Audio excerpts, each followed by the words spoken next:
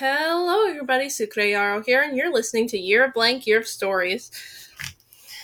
So this is a late episode, as has been May, and we're completely skipping by June because that would be way too much for me to get done in a short amount of time.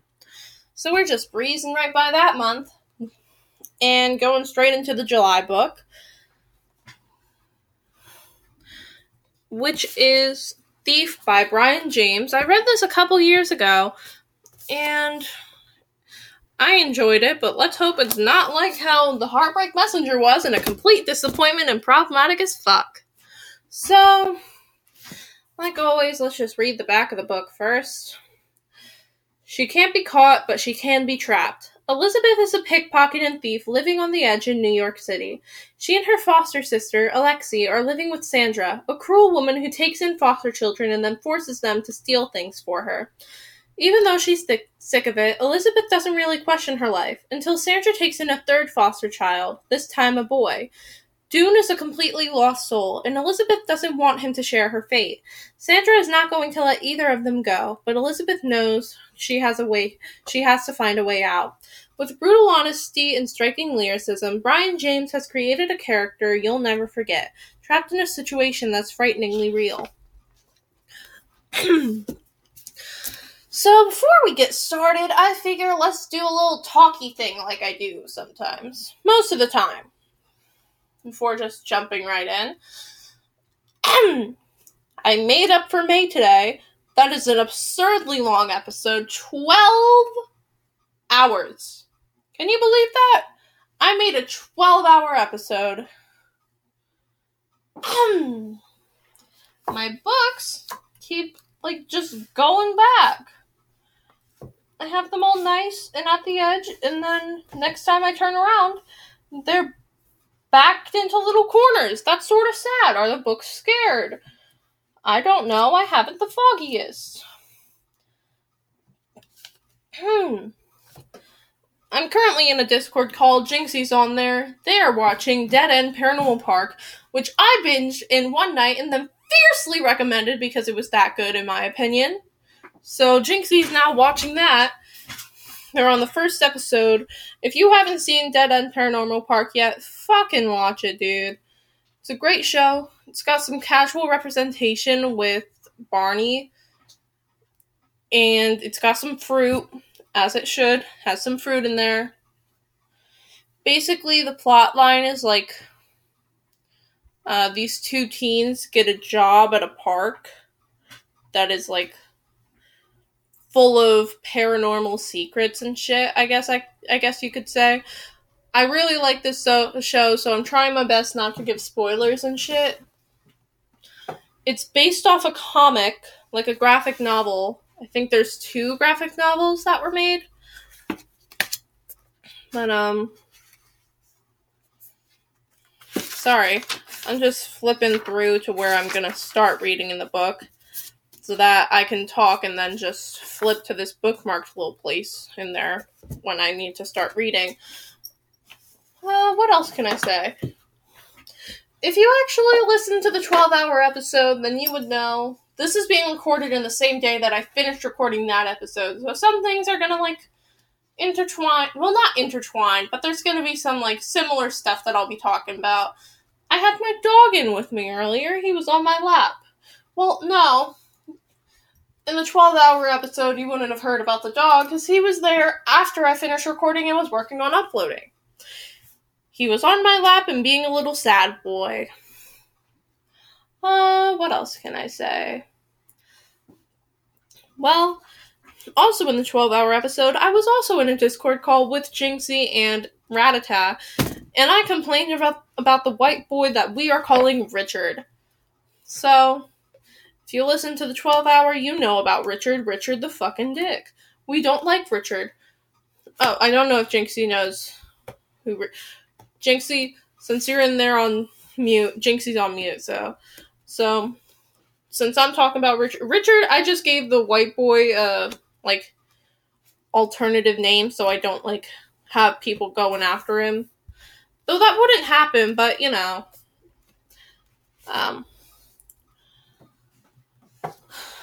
man, I have so many books. I have so many books. I just noticed this. I have so many books. Hang on, can I count my books real quick? 1, 2, 3, 4, 5, 6, 7, 8, 9, 10, 11, 12, 13, 14, 15, 16, 17, 18, 19, 20, 21, 22, 23, 24, 25, 26, 27, 28, 29, 30, 31, 32, 33, 34, 35, 36, 37, 38, 39, 40, 41, 42, 43, 44, 45, 46, 47, 48, 49, 50, 51, 52, 53, 54, 55, 56, 57, 58, 59, 60, 61, 62, 63. I have 63 books, and that's only in my bedroom. There is more in the basement.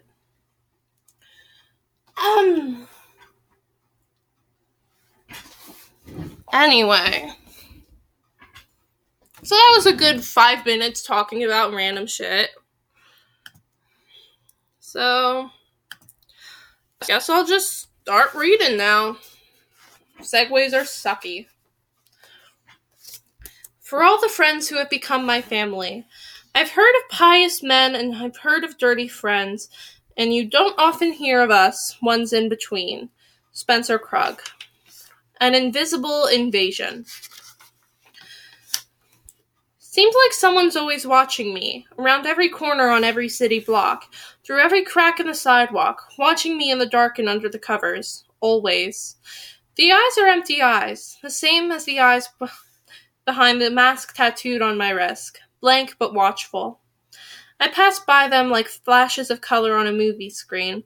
They watch me like I'm something beautiful, but they never watched long enough. They turn their back on me too soon, so they never see my hands slipping into their pockets. I feel their wallets on my fingertips. I make myself into something too cute for them to ever think I'd steal. Slip away from them like a tiny dream, nothing they can remember. I get away with it every time. Get away through the crowd, between the people pushed so close together on the subway train, sliding through them like a ghost changing shapes, changing sizes, finding the smallest space to slip through. Brushing against strangers' coats, against their arms, the knees of the ones who sit in the seats, careful never to trip over their feet, making my way to the door and out at the next stop. Listen for the computer voice through the speaker.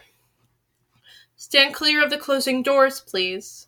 Obey the warning and I'm on my way, weaving in and out along the platform and up the stairs, the beat of my heart like the roll of the train, fast and getting faster as I pull away.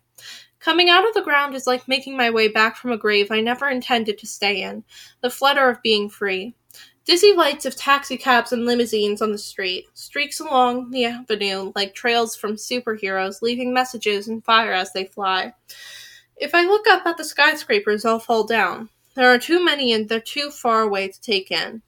Part of me floats up that high, part of me dancing the way the electricity dances in the windows above the street. I am a tiny ballerina made of light. That's the part of me nobody sees. The rest of me walks like nothing happened on another nothing day. I have to keep my eyes open for trouble. I have to move carefully. I have to stay invisible. Cops on every corner lean against walls. Cops on every street driving in their squad cars. My ears know the sound of their sirens. I'm trained to run when they call. There's a clean getaway around every corner as long as I know the way.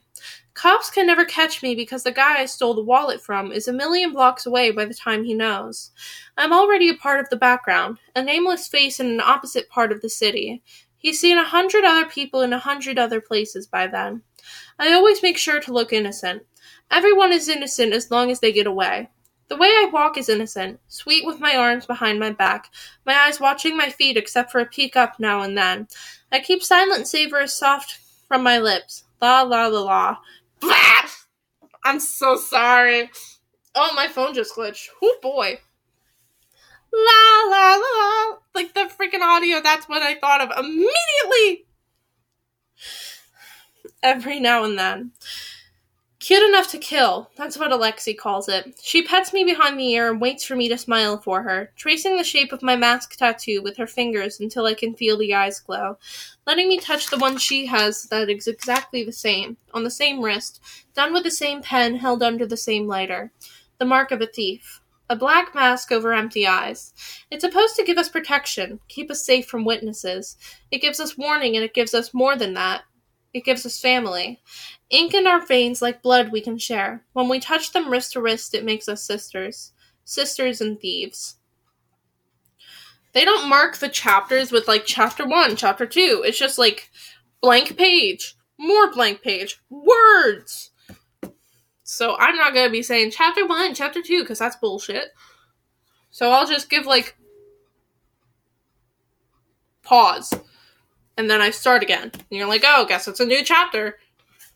There's a cigarette in her hand, bending slowly to and from her lips as she sits on the steps of the porch. Her face lights up as she breathes in, goes dark again when she breathes out, smoke quickly lost in the shadows off to the side, fading like the rumble of the train on the platform above our heads. I can see her bones showing through her skin, the shape of her cheeks, at her elbows and knees. Even from this far away, I can tell she's fading into nothing. She told me once that she wanted to be so skinny that she would rot from view. I told her then that she'd almost made it. Alive again when she takes another breath, the dim light from the window behind her like a halo hiding her face. I worry that maybe today will be the one when she actually makes it all the way to becoming invisible. My smile always brings her back. You're late, she says, when I make myself known, turning my hips side to side with the song I sing in my head. Watching the color come back in her face is like watching the first drops of rain roll over the window. I lost track of time, I say. Our words don't meet as much as the way our eyes follow each other. We each make a move to brush our hair away, mine the color of midnight, hers more like the white center of the sun.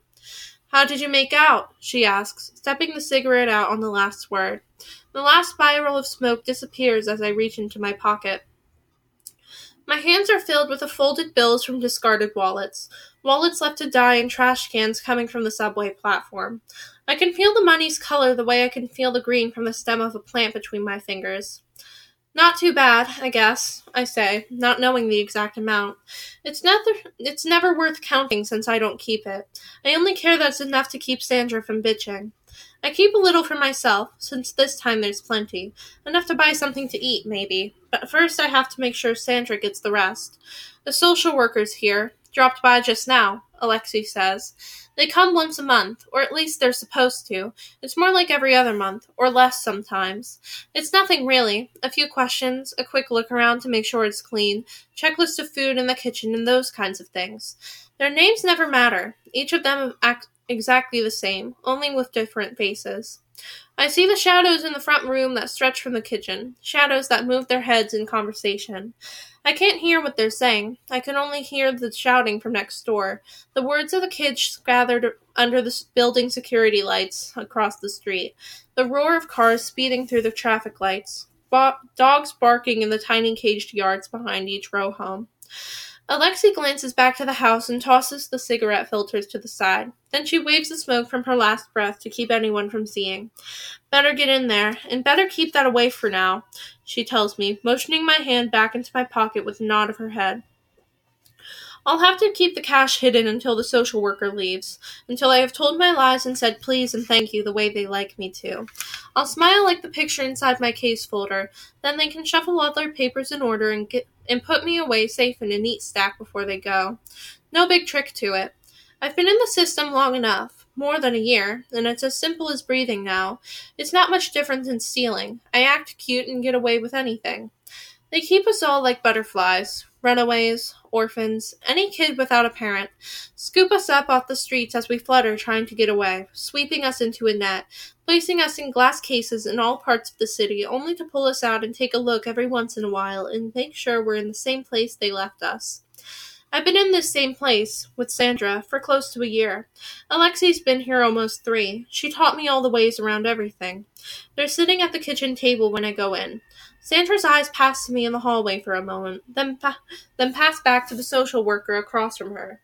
I can only see the woman's leg, the worn sole of her red shoes, the run in her stocking like a wound. Sandra's eyes are like the puddles that collect on the bottom of the subway tracks, a green shine like polished ink, the surface so bright that nothing underneath shows.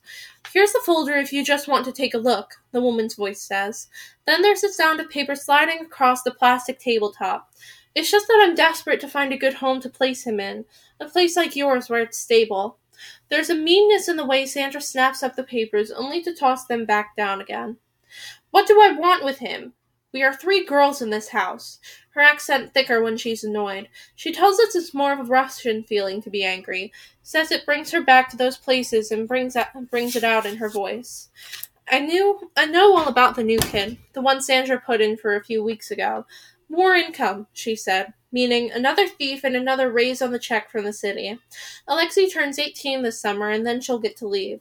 Sandra needs to break in a new thief by then, one who's closer to my age. If he's 15, she'll get 3 good years out of him. He's a sweet kid, the social worker says. No boys.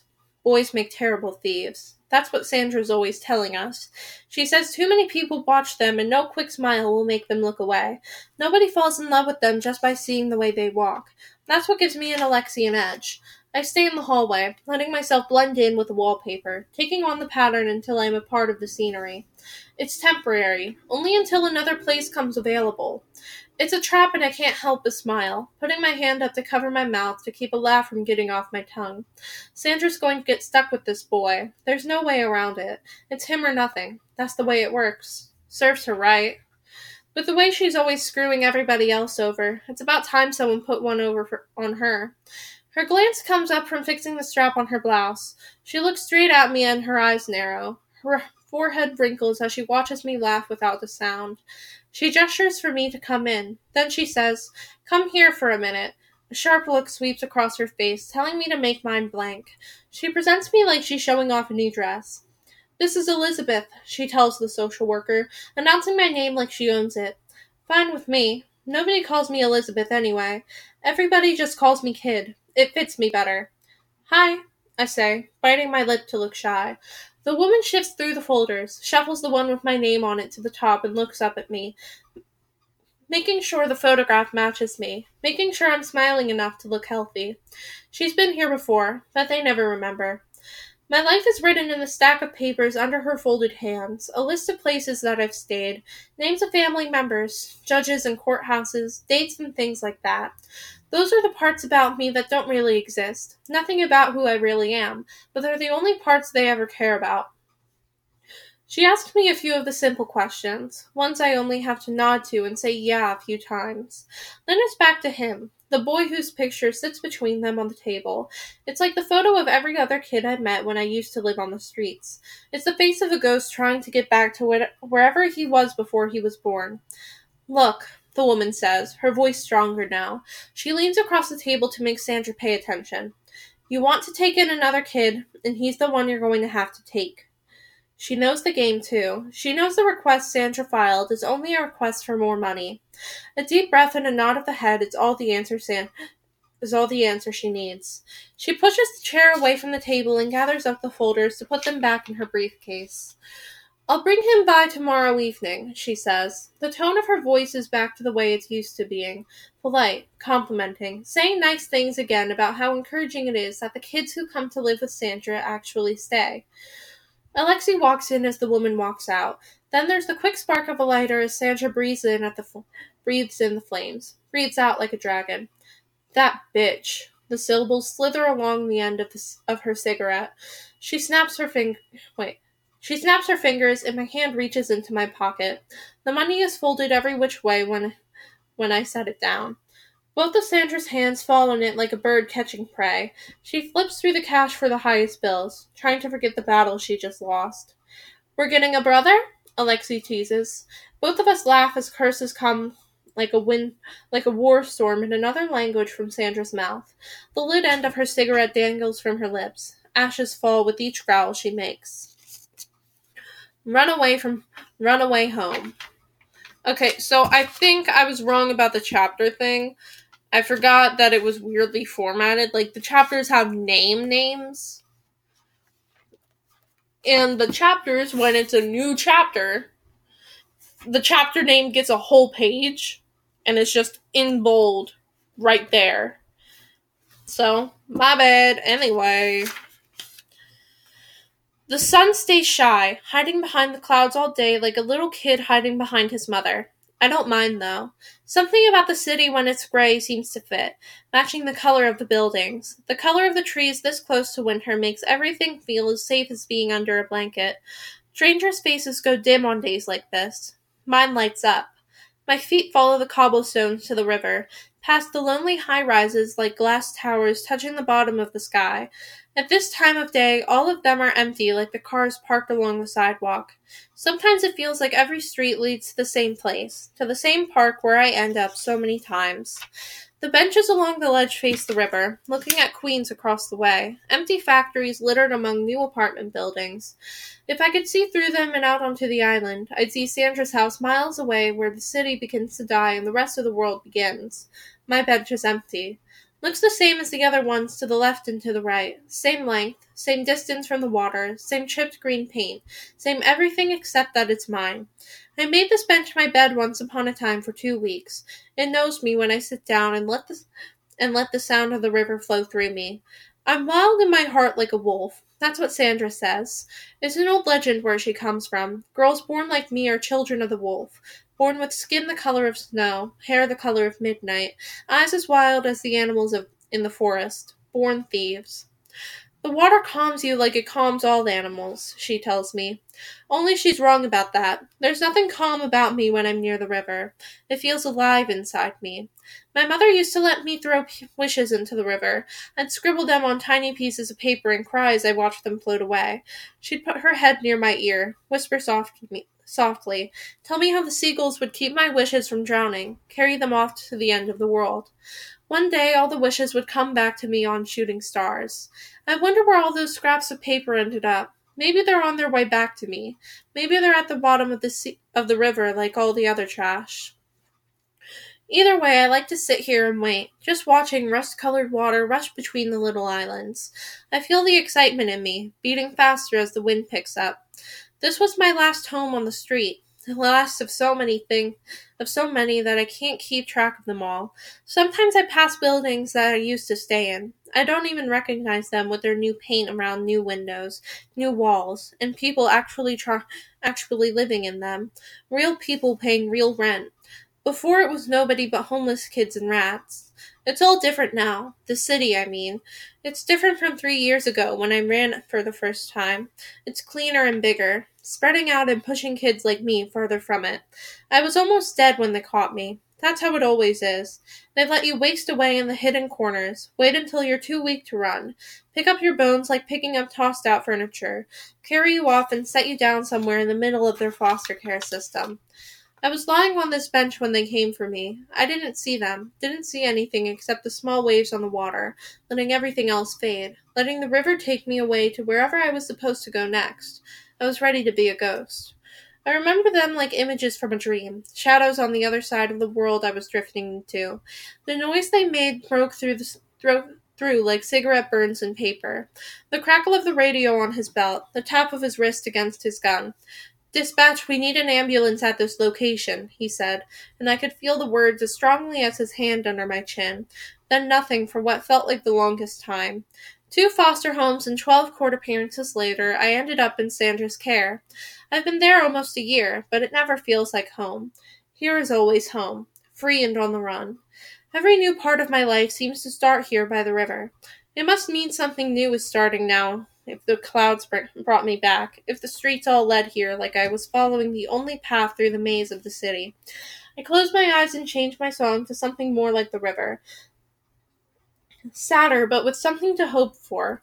Then I put my face against the wood. The smooth feel of paint is as soft as the feel of Alexi's hand. Whatever comes next must be good because inside me the sun is shining brighter. Butterfly wings are beginning to show through, and the river is whispering to me, saying wishes are still being turned into stars all the way at the end of the world. And I guess if that's true, I can be patient a little longer. My breath turns to ice as I walk home through the rain, a little cloud escaping my lips and becoming part of the night. Warm light comes from the front room as I round the block to Sandra's house. It's the second house from the corner, same as all the others, side by side all down the avenue. Identical houses sharing walls and ceilings, and broken up only by intersections. Each hides the same secrets, I bet. I see Alexi leaning against the door with a cigarette between her fingers. Her body is long like a branch. She's thin and sharp at every ankle. She pulls her hair into a bunch behind her neck when she sees me. She says hello by blinking her eyes. I catch the start of a smile that goes away before it ever shows. "Is he here yet?" I ask.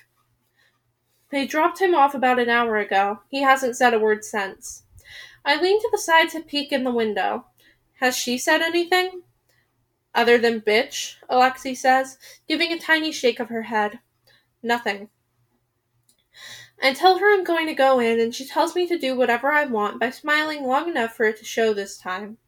I know where he is without anyone telling me. Sandra had us clear out our stuff from the room off the hallway last night, and then had us throw a sleeping bag on the floor for him. I know he's in there before I even get to the door, because that's the only place he'd feel safe. The only place he'd feel shut away from the rest of us. Everything inside me feels funny. That first day of kindergarten feeling. Like my legs are falling asleep but wanting to run as fast as they can at the same time. I feel like I'm the new one in the house, even though it doesn't make any sense to feel that way. The door is open, but I don't show myself yet. I stay just out of sight. I think Alexi is annoyed at me, that I care at all about meeting him. Last night she told me, "It's no big thing, kid. They come and they go all the time." But I've never had one move in. I've always been the one to show up. The new gift from the store, dressed like a social worker. My voice jumps out of me when I see him flash by the space between the door and the wall. He hears me and his face appears in the doorway. It's nothing like the photograph lost in the shuffle of papers on the kitchen table. There's life in his eyes. Hey. His voice is a low whisper, like the cough of a dog. I can still feel the rain on my lips when I smile, the last drops trickling down the side of my face as I wipe them away with a tiny wave, hoping he thinks the redness in my eyes is from the wind. Hi, I say, pushing my tongue to the roof of my mouth, bringing my eyes down to keep from watching him step back into the room. His hand catches on the door to drag it open, an invitation to follow him as he sits down on the floor. Most of him is lost in his clothes. The shape of his legs is hidden in jeans that are too big. The outline of his rib cage is lost somewhere in the worn-out gray of his shirt. I'm Dune, he says. I can tell he's careful not to look too long at me as he folds his legs under him. I think it's cute the way he starts to play with the corner of the sleeping bag. He feels the same need to do something with his hands as I do. I'm Elizabeth, I say. My voice gets stronger the closer I get to him, but everyone just calls me Kid. Kid, huh?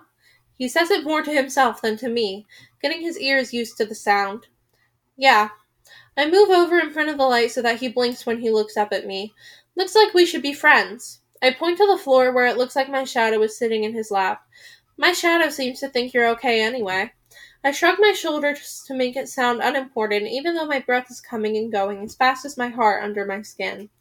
That sounds all right by me, he says. I don't mean to. Don't try to, but it happens anyway. I smile wide enough to show him my front teeth that are bigger than the rest. My bunny teeth. That's what Alexi calls them. I always try to hide them even though she says they're adorable. I wouldn't ever let him see if it wasn't there in his eyes. The spark of a shooting star deep under the surface, like a ship still burning on the bottom of the sea. I can tell he tries to hide it as much as I try to hide my smile, but he's no good at it, or maybe I'm just too good at seeing things in people. Sandra shouts my name from the kitchen, making it sound like a curse word. Guess I better go, I say softly. There's no need to look over my shoulder. I can feel his eyes following me as I leave the room. My eyes stay wide open as I lie in bed that night, watching the headlights crawl across the ceiling as I pass on the street outside, some faster and some slower, streaks that dance like lightning in our room.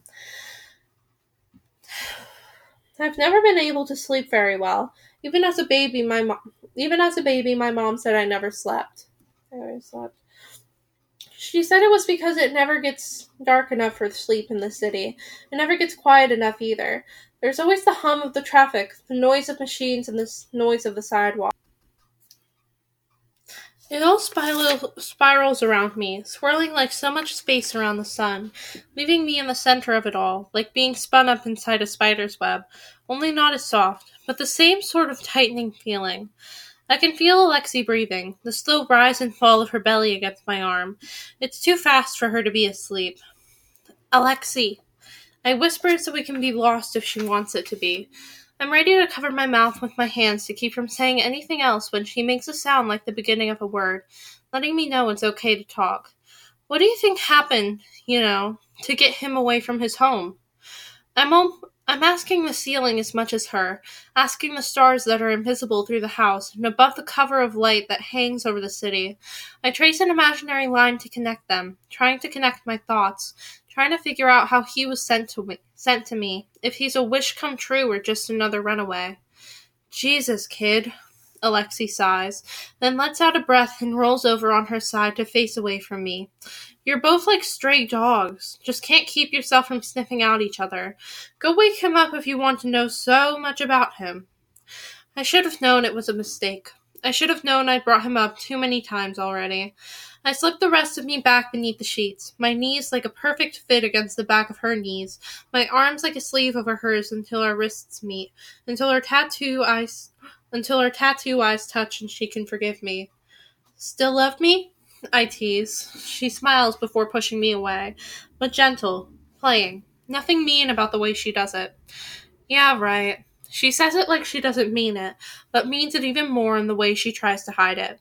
She's always telling me I'm the only one who's ever let her burn as bright as she wants. Back when she lived in Kentucky, all they ever did was try to throw dirt over her to put out the flames. She says she can't wait to be famous and have everybody see her the same way she looks reflected in my eyes. She always promises to take care of me once it comes true. I place my hand on her neck, let her hand rest on my head. Somehow the way our skin feels against each other helps us dream. It helps us forget. I wonder if it's the same with June. I wonder if he's like us, if where he comes from is something he's trying to never remember. I wonder if his eyes are open now in the near dark, if his face is turned up to the ceiling like mine to watch the dance of headlights, pushing away any memory of the past before it has a chance to grow. How long do you think he'll stay? I ask. Until he gets caught, Alexei says. 2 weeks, maybe. She's probably right. He seems too soft somehow to ever be a good thief. I say goodnight by letting my cheek brush up against her shoulder. Then I close my eyes and try to disappear until morning. No education. Like no as in knowledge and then no as in nothing. Education. Kid, your boyfriend wants to know when you're going to school. Alexei teases the next morning when I come into the den. I don't understand what she means. The sleep is still in my eyes. She's lying across the sofa, her toes rubbing together for warmth. Dune is dressed the same as last night. Same jeans that hide the skeleton shape of his legs. Same shirt the color of a snowstorm coming toward the city. Same brown eyes that show through the longer strands of his brown hair. School? My tongue moves around the word like I'm saying a word in a foreign language for the first time and wondering if the way I pronounce it is funny to everyone who's listening to me. Yeah, he says. That place with kids and desks everywhere, pencils, books, and teachers' dirty looks. Alexei laughs once, then brings her attention back to the cartoons that flash across the television screen with amazing colors you never see in real life. I walk over and see him watching my knees as they move in and out of sight from the bottom of the long shirt I wear at night, watching me as I sit on the floor between the two of them. They told me I'd have to switch from George Washington Carver, he says, gesturing with his hand to where Brooklyn sits a dozen subway stops away. That's fine with me, though. I hated that place. I glance over at him. I can tell by how his expression is far away that he's not just talking about the school. He's talking about the group home, too. The night the social worker was here, Sandra said something about how he got beat up there a few times, which was why the social worker was so set on getting Sandra to take him in. So where do you guys go? He asks. I saw a public school a few blocks away when they brought me here. Is that it? I didn't get a good look, but it seemed okay. Right? He's asking all his questions faster because we stay silent. Alexei keeps her eyes on the television, and I keep my eyes on his. I can't believe nobody told him. Don't you know? I ask, hugging my legs. His head shakes side to side. Know what? He says. We're homeschooled, I tell him, saying the last part with my hands waving on either side of my head like quotation marks. Where do you think Sandra went? She's there at the school right now to sign you out. Oh, I thought she went to work or something. Alexi and I both laugh. The idea of Sandra working is as likely as the idea that the city could get turned into a desert overnight. She's never worked at anything except stealing, and she doesn't even work at that anymore. She has us to do the work instead. That's our school. The pieces of paper in the social worker's folder say she works at a car service, pushing buttons and answering phones. But those are just papers, fakes like the report cards and lesson plans that are supposed to be taught at our kitchen table. They're all easy to get. Her uncle or cousin or somebody else with the same accent as her can get them as easy as buying something at the deli. A whole network of fake stores with fake workers getting fake jobs. She says it's how the old county will take over ours. Nobody checks. There's no reason for anybody to check as long as the papers look real. So, when do we start? Dune asks after the minutes have ticked away and the cartoon is over. Do we have books or anything like that? Alexi takes a sip of the coffee sitting on the table in front of her head, lifting her head up enough only to swallow, making a face at him as she rolls her eyes. I flash a look at her. It's not his fault he doesn't know anything. She doesn't care, though. She told Sandra she wouldn't have anything to do with him. She said she trained enough pickpockets in this house and wouldn't even think about another this soon to getting out. Besides, she said, this one here is my best student. She can do it. So it's me who says to him, we can start now if you want. I stand up quick and snatch a notebook from the side table. It's about the same size as a wallet, and I make sure to show it to him before I reach behind me, slip the notebook under my shirt and into the waistband of my underwear, and put my hands back at my sides. I'll close my eyes, I tell him. Try to take it without letting me know. Alexi mumbles about me not wasting any time, teasing about dogs sniffing each other in an alley, and that she'll need a hose soon by the look on Dune's face. He sits stiff as I get ready to close my eyes, get ready to feel him try not to touch me, but he doesn't even move to get up. He doesn't understand any of what we've said. He will, though. He'll learn. I explain it to him, what we do. He either doesn't get it or just doesn't believe it. I explain it again. Alexi can't stand to listen again. She gives me a look, the one that says she told me he wasn't all that smart. Then she leaves the room. Although I don't think he really understands it yet, he says he'll try. He does try. He's just not any good at it. I feel him every time. His hand is clumsy below my spine. He pulls away too quick. You're too heavy when you move, I tell him. You have to be like air. I glide my arm in front of him like the wing of a seagull. I show him how softly it moves. He takes a step closer to me. His hand covers his mouth because he's nervous about bringing his face close enough to kiss me while his hand sneaks around the side of... Hang on. Sneaks around the side of my hip, down along my back like an imaginary friend. Perfect. Just like I've been teaching him all morning and all afternoon. Perfect up to the crucial part, the part where I feel his fingers move like tiny claws to grip the wallet in my back pocket. Fuck! He shouts when I flinch at his touch. It sends chills through my ribcage. This is stupid. I can't do this. I put my hand on his elbow. Hey, don't worry about it, I tell him. I tell him we've only just started. It's only the first day. There's something about being close to him that makes the eyes on my wrists feel like fire. I feel each heartbeat sending blood through the veins that run beneath it.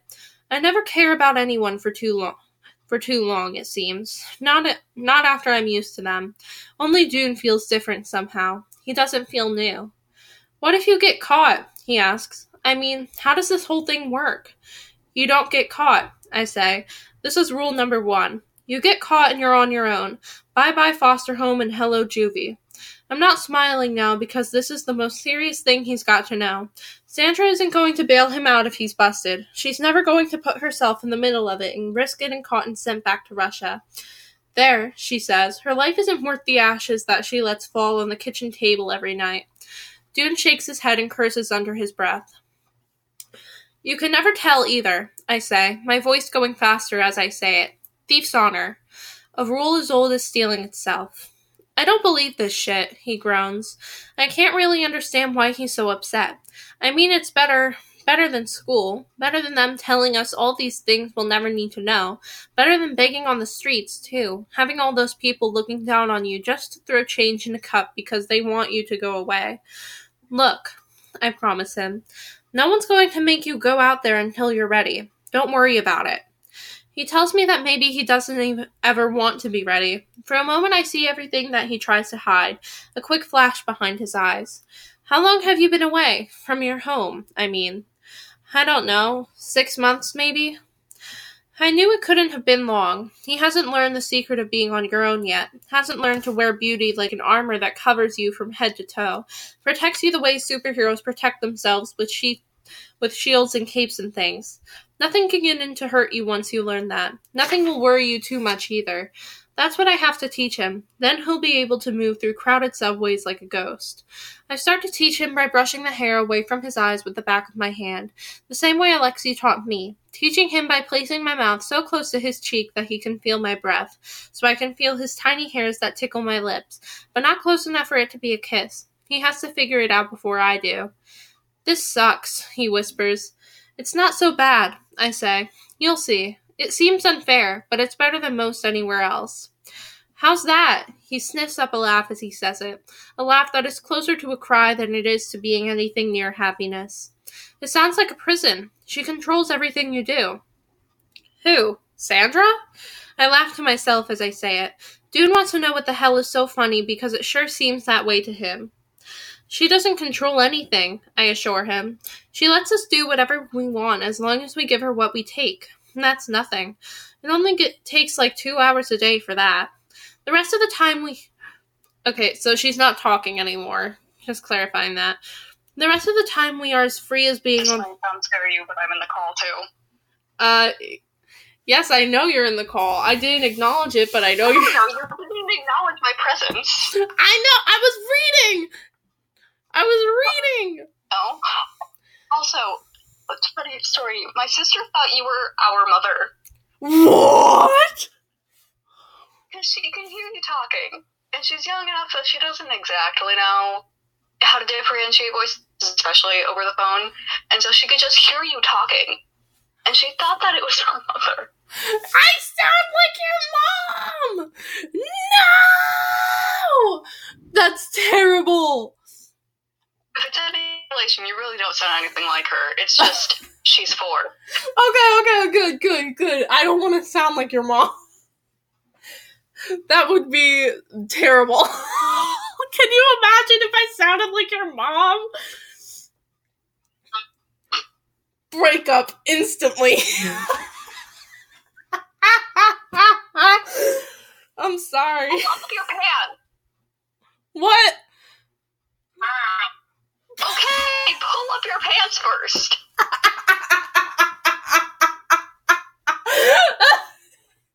Does your sister have her pants down? Are you gonna go play in the sprinkler bar? Then yeah, please put my clothes on and put your swimsuit in the laundry basket.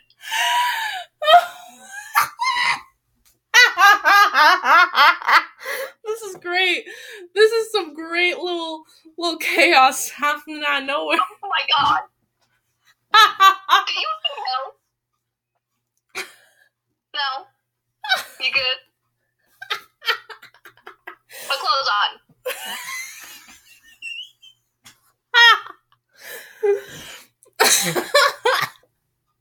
This is so funny. Yes, new clean clothes on.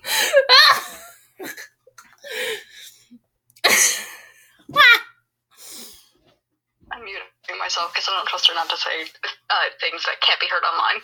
Okay. That was Jinxie, everyone. Let's give it up for Jinxie. And, them yelling at their little sister. Well, not yelling. You could hear them, I think. If you couldn't hear them, then, you just got no context cackling, and I don't care enough to try and give context. Where was I? Anyhow. Children. Quality entertainment.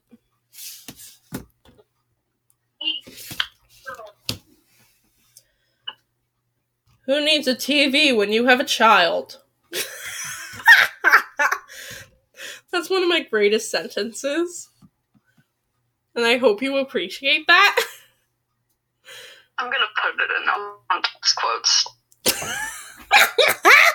Yay! I've made it to the no context quotes once again! What money did you make? What?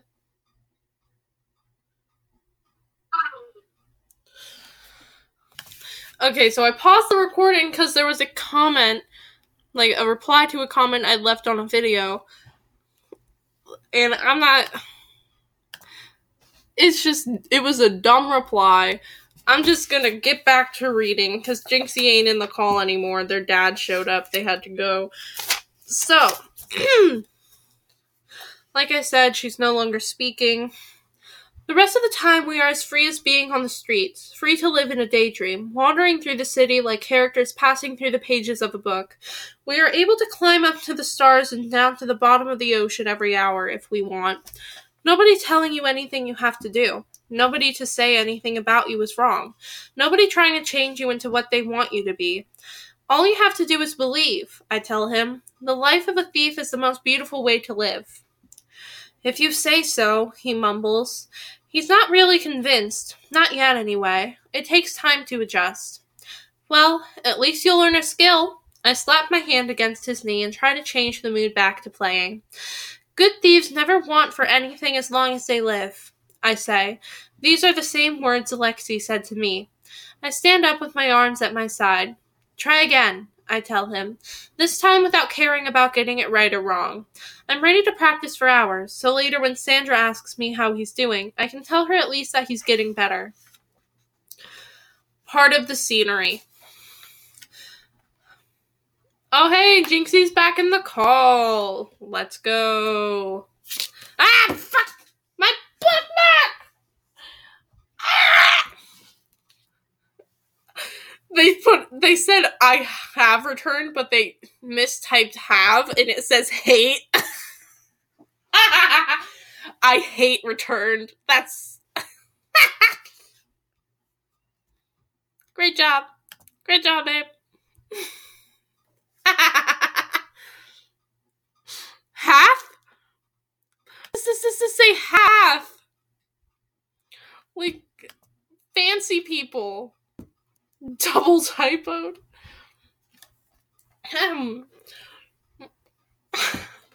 Anyway. Oh, wait, they're typing again. I don't want to... Okay. They do be typing.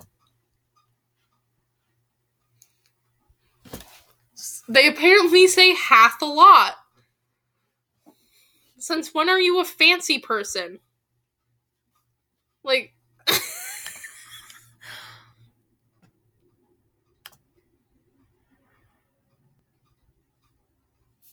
They're typing. Ooh, they typing. I just don't want there to be silence, so I'm making commentary. Alright, so what they just said is that their dad is back outside, so when the sister is also outside, they're gonna go off mute again. So you could hear them again. I rolled over something crunchy. Oh, it was paper. Oh, it was just paper. Oh, that scared the shit out of me. I was like, what? I was prepared to die. Dead ass. Anyway, for this recording, I just have to read like 5. Hang on. Okay. I was gonna say 5, but then it was like, if I go for 5, then it'll be like... No, I could do 5 more pages, yeah. Well, a little over 5. And then the next recording I'll do. I'm not sure he's ready. The way he paces back and forth a few yards away. I told Sandra that... What? I immediately lost my place. I confused myself instantly. I told Sandra that, but she wants him out as soon as she can get him out. Wants him caught just as quick. It's only been 4 days. Not enough time. A group of girls lingers around, waiting for someone to seek them out. I stand there disguised as one of them, listen as their voices are taken away with the wind. My hair caught in it too. I stand perfectly still, my hands in my pockets. Nothing that will make anybody suspect me of anything, or even of being with him. I fit in so naturally at the edge. We're in front of this store that sells what's outside more than what's on the shelves. Hang on. I forgot to get ready to flip a page. It sells the look of... What? I keep confusing myself. It sells the... It... Can I talk? For frig's sake. It sells the look of all of us gathered out front. Sells the young and pretty kids of the streets and the chance for the rich to get close to us. I wonder if Dune gets what I've been trying to tell him the last few days. I hope seeing me stand with all these girls make it clear how good we've got it. I whistle like a songbird in the wind while I wait, and get a dirty look from the girl standing next to me. Her hair has dyed pink curls. She wears a pink outfit like a second skin to show how much she's worth. I hate being here. Hate remembering how people I used to know when I lived on the street had to do the same thing. How they thought it better to sell their beauty instead of begging for change. I'd walk off any other time, but it's the best place for Dune to practice because anyone we rob here won't dare report it to the cops if we get caught. It's an easy setup, too, letting him be a decoy. It'll keep him from getting caught. It'll keep Sandra from sending him away. I shouldn't care so much, but he's so scared.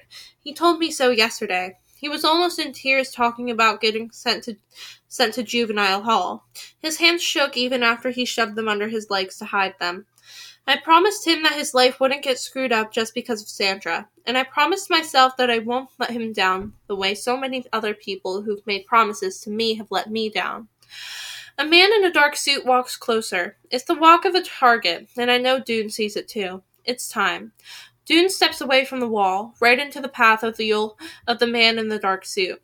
I only taught this strategy to him yesterday, but it never fails. Alexi taught it to me way back, made me the decoy the first few times out.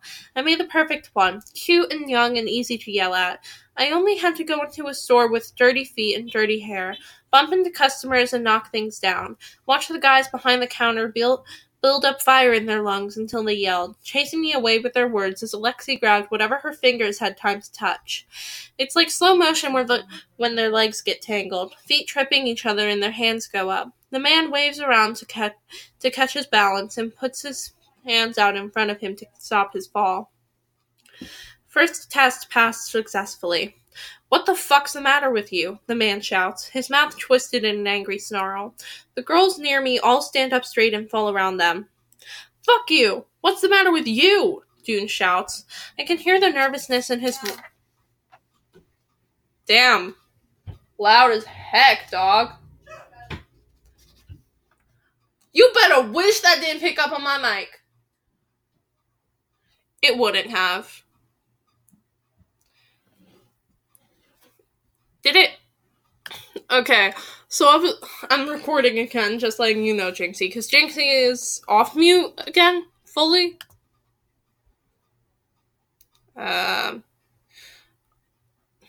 Okay, they were off mute, but now they're back on mute.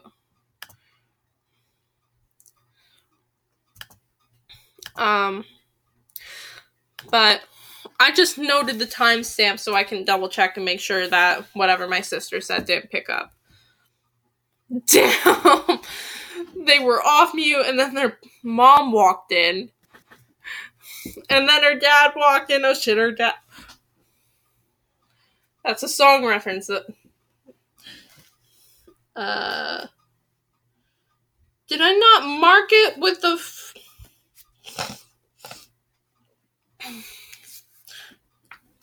I'll just continue. I found where I left off pretty easily. Dune shouts. I can hear the nervousness in his voice like he's trying to remember his lines. But the guy won't know this, especially when Dune remembers how it's supposed to work and shoves the guy just a little as he's getting up. That's when everyone comes alive. The girls sing words of surprises with tongues licking their lipstick. Some shout at the man to leave Dune alone, and some shout at Dune to leave the man alone, because the man's a paying customer, and Dune's just a thing off the street like them. My turn next. My turn to slide between the others, to get up behind the guy. One easy motion is all it takes. One swipe of the hand. Light as air. Jackpot. His wallet is in my pocket before he even feels me grab his arm. I yell up at his face. "Leave him alone, asshole!" I make my voice high and crazy. I show my teeth like a dog ready to bite. I bend down to help Dune. Come on, let's go, I say. I put my arm around his waist and use the other hand to pet his face like a girlfriend would. It's what my lines tell me to do. The man doesn't say a thing. He doesn't have time as we start to walk down the street. We leave him to drown in the attention of girls who love his money. Money that's leaving with me.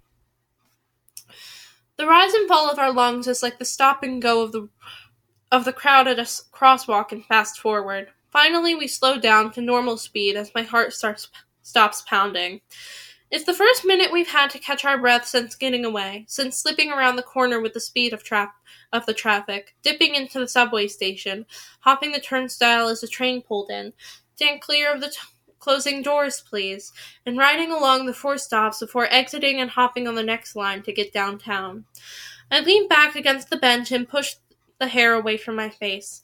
Drops of icy sweat keep it in place. Know something? That wasn't so bad, Dune says. His words are more of a surprise to him than me. I told you it wouldn't be. I tilt my head to the side. I want to make him feel like he should believe everything I say when I smile and show my front teeth. I take the wallet from my coat for the first time since we ran. My fingers flip through the bills. Hundreds. 4 of them. Then 4 more 20s and a 5 and 3 ones. We're set, I say. Who just carries around that much cash? I have no clue. But, it's... That's a lot of money. Yeah, it's $505. Wait, no. 8. There were 3 ones. No, there were... Oh, yeah. No, I don't... 20 times 4 is in 100, so it's 488. I said 500. All I caught was the $400 bills, and then the numbers. Yeah. So I was like, wait, no, not 5. So, Jinxie's back off mute, I guess? Or not? Potentially? Conditionally? Yeah. My family's apparently really fond of going in and out. That's when you just eat the door and don't let them come back in. I feel like that would make it easier for them to come back in. They wouldn't have a door to go through. No, eat the doorway. They would just walk in. Wait, no. Wait. Seal the doorway. Yeah, they'll just walk in. Just there you bing go. bong. When I said eat the door, I was envisioning the wall just taking the place that the door had had. It's not usually how architecture works. Yeah, I know. I gotta...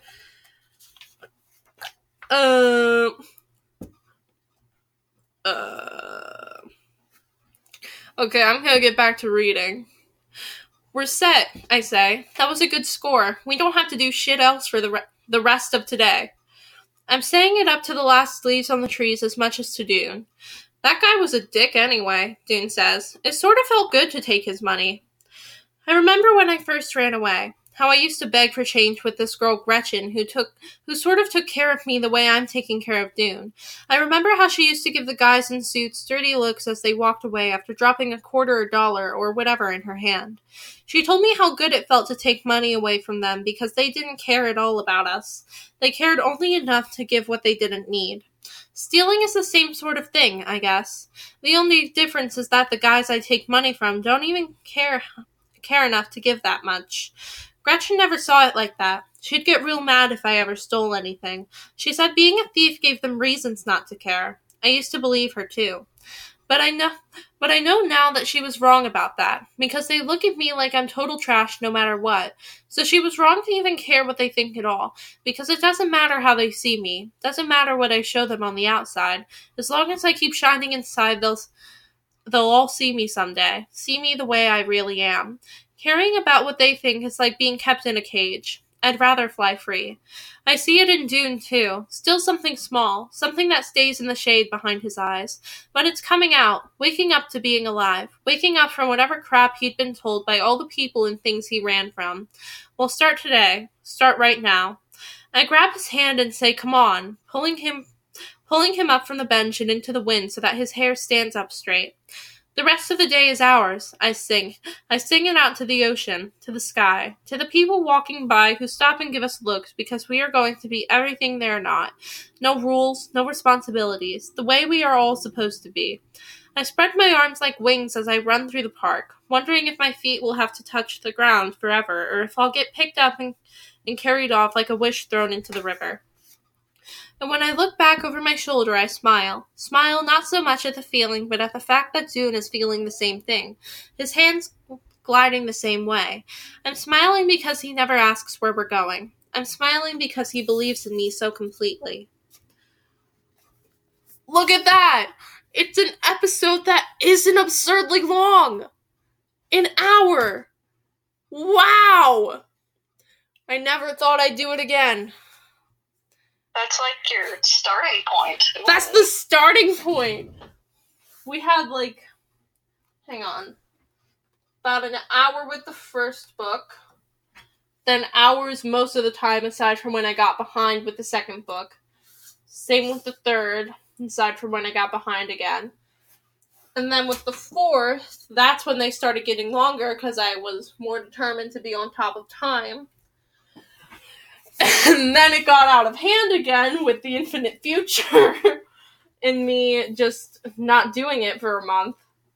So now we have a 12-hour episode of that, which is unholy. Very unholy. And Jinxie doesn't even have to listen to the episode on their platforms anymore, because they were here for it. Most of it. Most of it. You missed a little blurb, but it ain't that bad. You know? It's like a little blurb. You have most of the context. You can survive. So, I have another recording to do because I have to do the official one for today. So, I suck at closing these out. It's been I would say 6 months, but it hasn't because I missed a month. Well, 2 months. So it's been 4 months, I'll say. It's been 4 months of me doing outros for this, and I don't have an official one. They're just always terrible. It's just always awkward, and me trying to find a way to cut it off. I need to figure out an outro. I can't go for the entire time of having this podcast without having an outro. Honestly. I need to figure one out. I mean, I could go say bye, besties, but you know. Well, yeah, but you can't just immediately go bye, besties. You have to, have a little mini thing, you know? And do you? To me, yes! It's awkward to just spend an hour and have people listening to your voice for an hour, and when you're cutting it out, you're just well, bye. That's, so weak. That's what I would do. Oh, man, maybe it's the autism. I don't care for fanciful greeting, or, the opposite of greetings. My brain is not working. Departures? Sure. Yeah, it's departures, I think. Or farewell statements. That might have been what I was looking for. Doesn't matter. So, I have, it's just awkward for me to get there, you know? To get to it. Because I have, a vague idea of it. But then it changes every time. So, with that mini ramble out the way, thank you for listening. This is when it gets awkward, because now it's I'm talking to a screen. I'm talking to the random gray-haired speaker man that is on this website. Because then there's nothing for me to look at. I'm just looking at the screen and saying this mini goodbye, and it's so awkward to me. Thank you for listening. Can't wait to vibe with you next time. Bye!